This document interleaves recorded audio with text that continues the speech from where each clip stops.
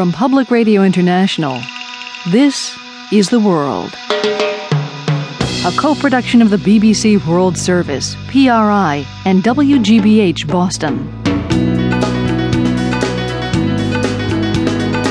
Today is Monday, May 14th. I'm Lisa Mullins in Boston.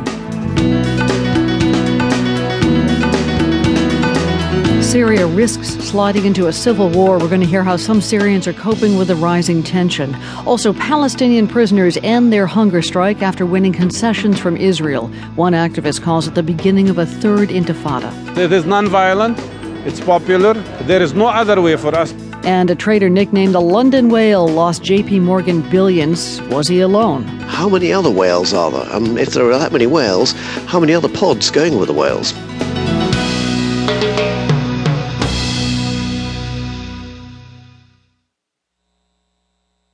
BBC News with Ian Purden. Palestinian prisoners held in Israeli jails have agreed to end a mass hunger strike following a deal brokered by Egypt and Jordan. 1,600 people were taking part in the strike, which began in mid-April. John Donnison reports from Jerusalem. A key element of the agreement was over the issue of what Israel calls administrative detention, laws which allow prisoners to be held without trial or charges. Officials from both sides said it was agreed that the 300 Palestinians currently held under such conditions would not have their detentions extended beyond their current terms unless new evidence emerges against them. It means they could all be free within 6 months. Israel also agreed to allow more family visits. In exchange, Israel says all Palestinian prisoners had to agree not to engage in what it called further terrorist activity.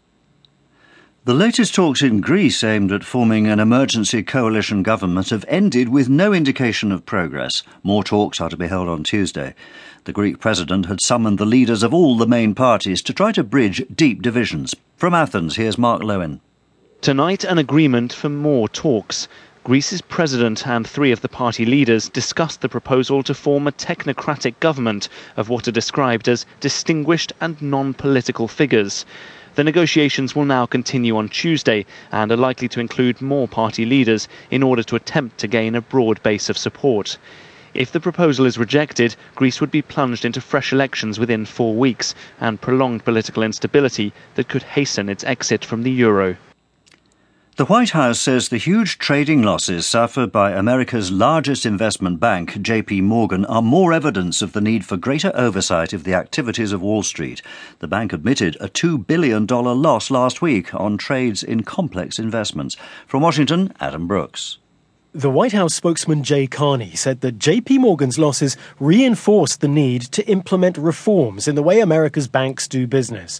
The Obama administration passed big financial reform laws in 2009 as a response to the financial crisis. But now, said Mr. Carney, lobbyists for the banking industry were trying to weaken those reforms.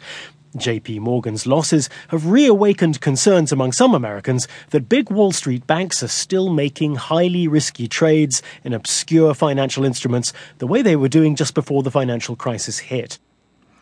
The chief prosecutor of the International Criminal Court, Luis Moreno Ocampo, says he's seeking arrest warrants for 2 rebel commanders in the Democratic Republic of Congo who are accused of war crimes. He said he wanted to add more charges to a warrant already out for the renegade General Bosco Ntaganda. The other is for Silvestre Mudakamura.